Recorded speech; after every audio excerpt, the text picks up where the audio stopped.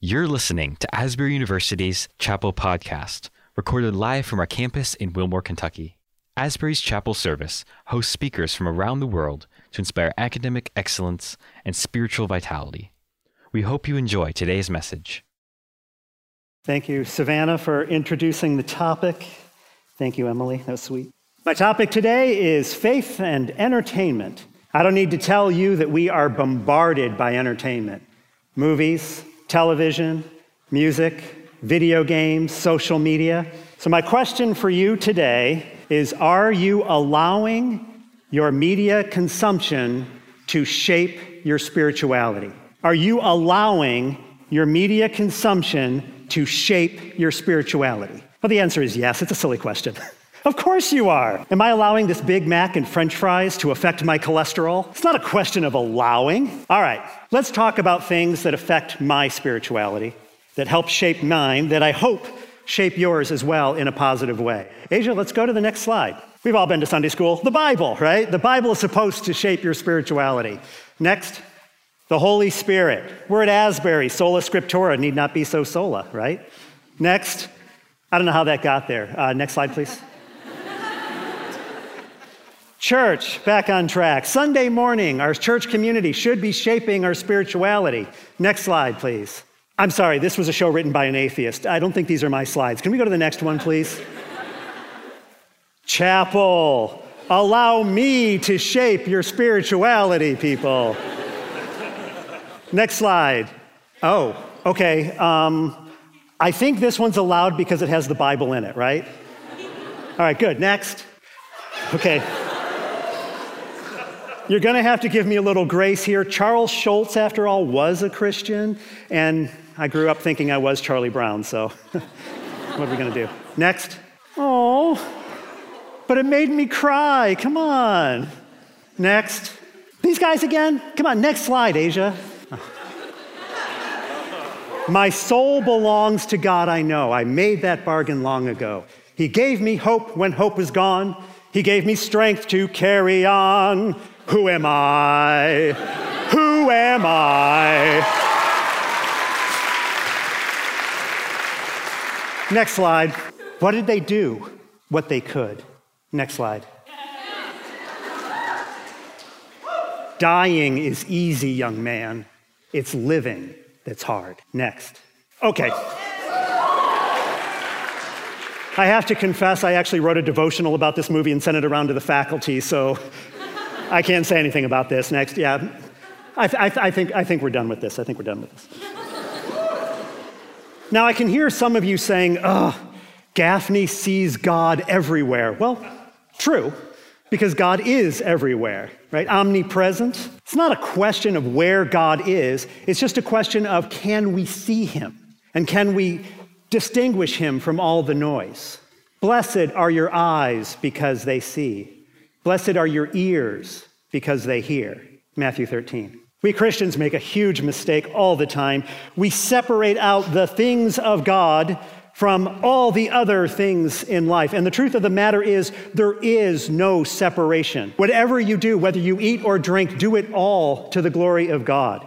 Like it or not, our culture is shaping our spirituality. Like it or not, we don't have the things of the Spirit down here in Hughes and all of those other different things up there in McCrellis and Miller and on our screens and in our earbuds. So what do?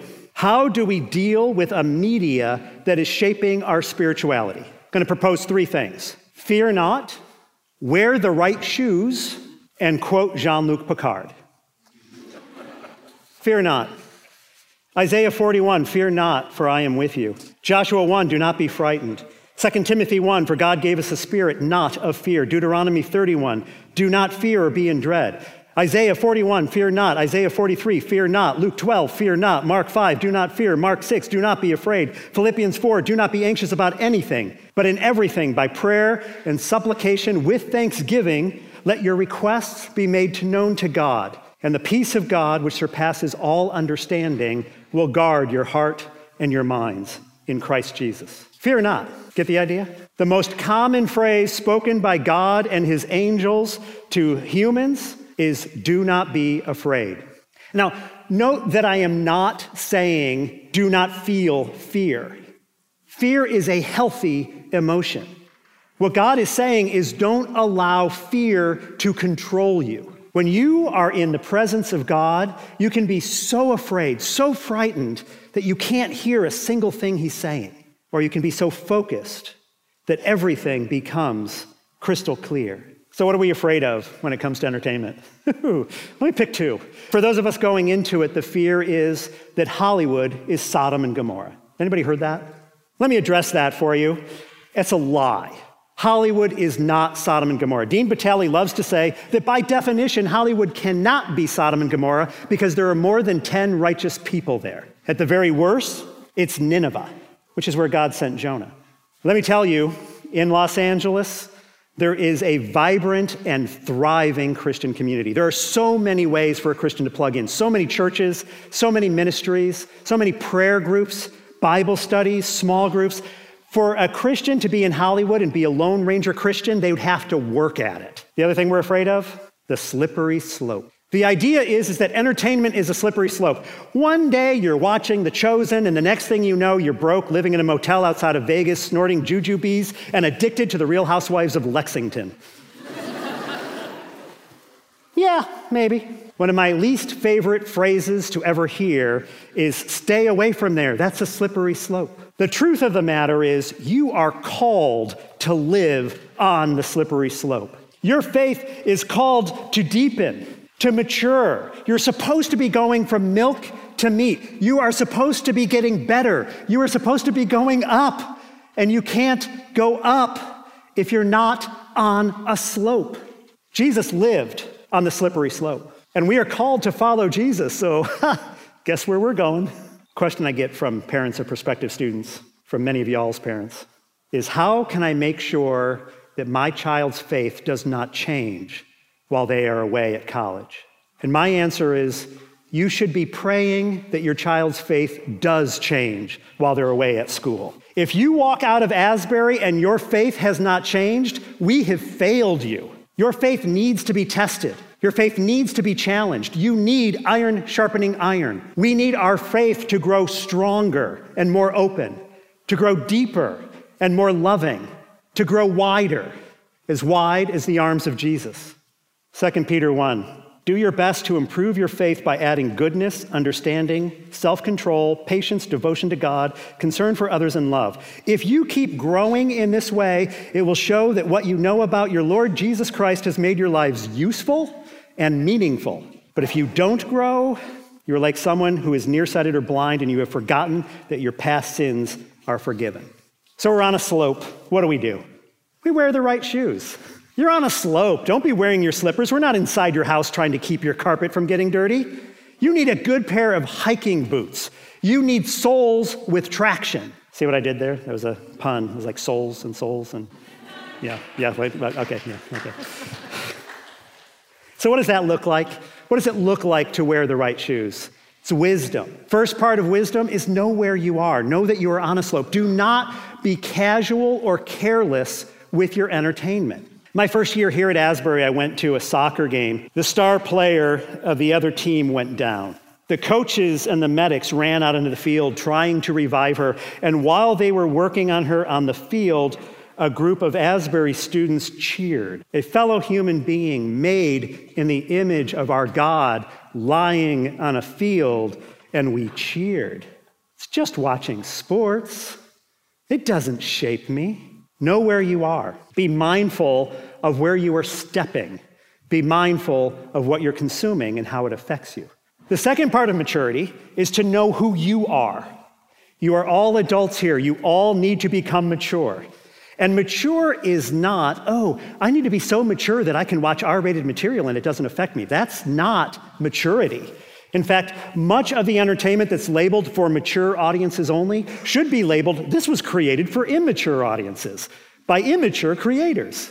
What it looks like is knowing who you are, knowing what affects you and how it affects you, and being smart about what slopes you're getting on and what slopes are too dangerous. My wife cannot do visual violence. I can't handle sexual violence. It erodes my soul. I know it's not real. I know it's just a TV show. I know it's just a movie. I know it's just a book. It doesn't matter. It erodes my soul, so I avoid those things. You say, I am allowed to do anything, but not everything is good for you. You say, I am allowed to do anything, but not everything is beneficial. 1 Corinthians 10. So watch your step. There are dangers and there are gifts in entertainment. Can you distinguish between them? Can you see what is good? And I'm not just talking here about content. Walt Wangren Jr. says, bad stories are stories that do bad, like lying. But stories that contain the badness of the world, they are not bad. In fact, some of them are the best stories. Earl Palmer, in his book, The Humor of Jesus, says there's two kinds of humor. There's a good humor and a bad humor. He calls them a healthy humor and an unhealthy humor. I think we can apply that to all of our entertainment. Healthy entertainment connects us rather than divides us. The good entertainment takes our common experience and says, I see you, and we're all in this together. For example, remember the last time that you could not control your anger, and so you allowed Thanos to snap his fingers and destroy half the universe? Remember when you did that? Remember when you... No, that wasn't you? That wasn't you? Remember the last time you couldn't control your anger, so you said something you instantly regretted and you hurt someone you love? You hurt him so bad, it felt like you had destroyed half the universe? Remember that? So it was you. Healthy entertainment builds up. Healthy entertainment nourishes rather than erodes. So ask yourself, am I a little better after watching this movie? Or am I a little worse? Am I more loving because of this TV show? Or am I even more angry at my fellow man? Am I motivated to change the world? Or am I just motivated to complain and gripe and snipe more? Am I more open to connection and community because of this video game? Or am I going to seek even more isolation? Am I using my entertainment as that, entertainment?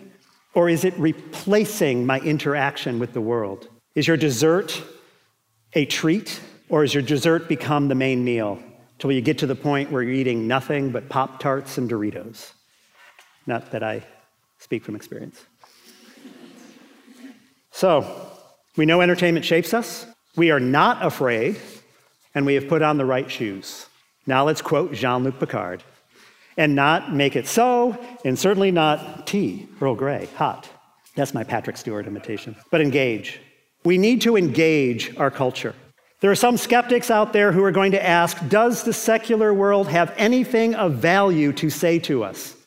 God talks to us using all sorts of things. He's a dying fig tree, an oversized fish, talking donkey. Anything that God has created, God can use to communicate, including those secular things that he made in his own image. Imagine that. I lived in Hollywood for over 10 years. I worked in theater and media my entire life, and one thing has become obvious to me. The artists, the majority of the artists that create your TV shows, your movies, your plays, they want to make the world a better place. They want to make the world a better place. So much so, they're actually even made fun of it, right? They will solve all your problems in one 30-minute episode. Let's focus on the first part of that. They're trying to solve problems. In fact, our culture often sees problems that we are ignoring, that we just have not yet seen. There were conversations going on outside of the church about the danger of the erosion of civility in our country, while we were too busy being obsessed at how persecuted American Christians are because some Jewish greeter at the Kmart sincerely hopes that we have a happy holiday. Hollywood itself was attempting to put a stop to systemic sexism, while many of our churches were devoting huge portions of their budgets to go to lawyers in the hopes of keeping the victims in their congregations to keep their mouths shut. It's a hard truth, but Steve Deneff was right. Steve told us that Jonah, the servant of God, was asleep in the bottom of the boat while the sailors who worshiped false idols were scrambling to save the ship. We Christians are asleep making movies that say, hey, you Christian, don't change, you're good. While Hollywood, those worshipers of the false idols, are scrambling to try to save the ship. We need to wake up. The question is not whether the secular world has anything to say to us. The real question for us is, can we take the good and not the bad? Ha ha, that requires thought. That's hard. That's a paradox. We are called to be in the world, but not of the world. The easy answer, of course, is just to stay off the slope, just avoid it. Jesus, rather than fleeing, prayed this for his followers: Father, I do not ask that you take them out of the world, but protect them from the evil one. So what do we do? What do we do when we're in a world that does not agree with us, that sees things differently than we do? What do we do when we're called to be in that world, to be in it, to be on the slope? What do we do with a world that thinks differently about sexuality, that thinks differently about alcohol, about drugs, about cigarettes, that thinks differently about swearing, about taking the Lord's name in vain? A world that thinks differently about power, that thinks differently about greed, that thinks differently about if and when politics and religion should intersect. What do we do? We pray, we read, we think, we listen, we love, we try and we fail, we discern, we get together and we discern together. And then we listen some more, and then we love some more, and then we try some more, and then we fail some more. And we get back down on our knees and we pray some more. Is this messy? Yeah. Wrestling is messy. Does this mean that there are no answers? That there are no boundaries? That there is no truth with a capital T? Of course not. My friend Matthew Rayburn gave me this quote. I think I'm going to put it on my wall. He says, morality is not relative, it's complicated. Morality is not relative, it's complicated. There are good things in our entertainment if we can get through the complications, if we can figure out how to take the good and not the bad. Ted Lasso, that's a show that's not right for all of us. It is a show that we have to take if we take it with discernment. But if we have the right eyes, can we see God there? Season 3, episode 1 features 2 press conferences. The first press conference is given by a character named Nate. Nate is the coach of an opposing team, and he uses his press conference to utterly destroy Ted Lasso. He goes after him. He attacks him personally. He attacks his ability to be a coach. He attacks the quality of his team. He obliterates them. Ted's boss immediately says, we've got to get back up there and we have got to punch back. This is a PR nightmare. We have got to get back on top. You need to destroy Nate. So Ted, when he was in his press conference, was asked by the press, what did he think about Nate's comments? Here is what he said. I thought he was hilarious. I mean, he really came and got me, but that's Nate the Great for you, you know. He's the same way on the pitch. He'll find the tiniest weakness in a team and just want to attack that. I mean, he's a junkyard dog, man. Oh, and smart. They're real lucky to have him over there at West Ham. I wish him the best of luck. That's not my instinct. When I'm attacked, my instinct is not love. I tell you, love your enemy. Pray for those who hurt you. Father, forgive them, for they know not what they are doing. So all of these things that I say that I get from entertainment, can we get those from the Bible? Do we need entertainment? Of course we can get them from the Bible. Hollywood did not invent its principles. It borrowed them, biblical principles. Are we called to be reading the Bible and seeking out these principles? Yes. Are we called to take those principles and to apply them in every area of our life? Yes. Do we? Do we? It's one thing to know that Jesus said, love your enemy, forgive, and that he expects us to do it. It's quite another to actually do it. Does it help me that Ted Lasso says you can love your enemies and then gives a practical example of how to do that? Does it help me that when Charlie Brown gets depressed, he goes on a journey to seek answers? Does it help me that Hamilton is destroyed by his own pride and it takes him years to figure out who he's really supposed to be?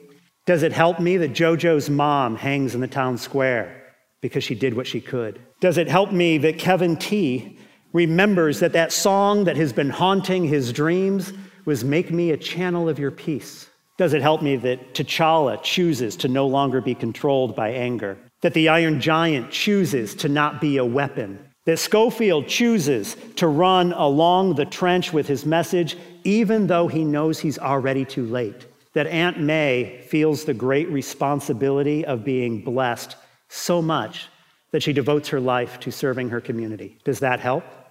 I think so. Your spirituality is going to be shaped by the media you consume. Make no mistake. And that can be a good thing. Make no mistake. But don't allow it to replace your spirituality. Don't make that mistake. Build on the rock. Jesus, center of all. The Bible, the Holy Spirit, the communion of the saints, and occasionally, if you're up to it, Spider-Man and Ted Lasso. Please pray with me. Oh, dear Heavenly Father, we thank you, Lord, that you are a God of creativity, that you are a creator God, and we thank you, Lord, that you have made us in that image.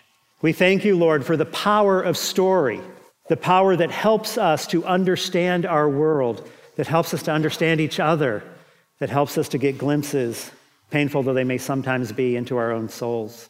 We thank you, Lord, for the culture that you have placed us in. We thank you, Lord, that we need not war with this culture, but we just need to engage with this culture.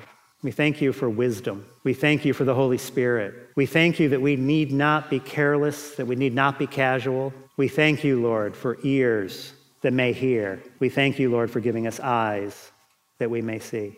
We thank you, Lord, that you are the God who never fails. We pray all this in the name of the great storyteller, Jesus Christ our Lord. Amen.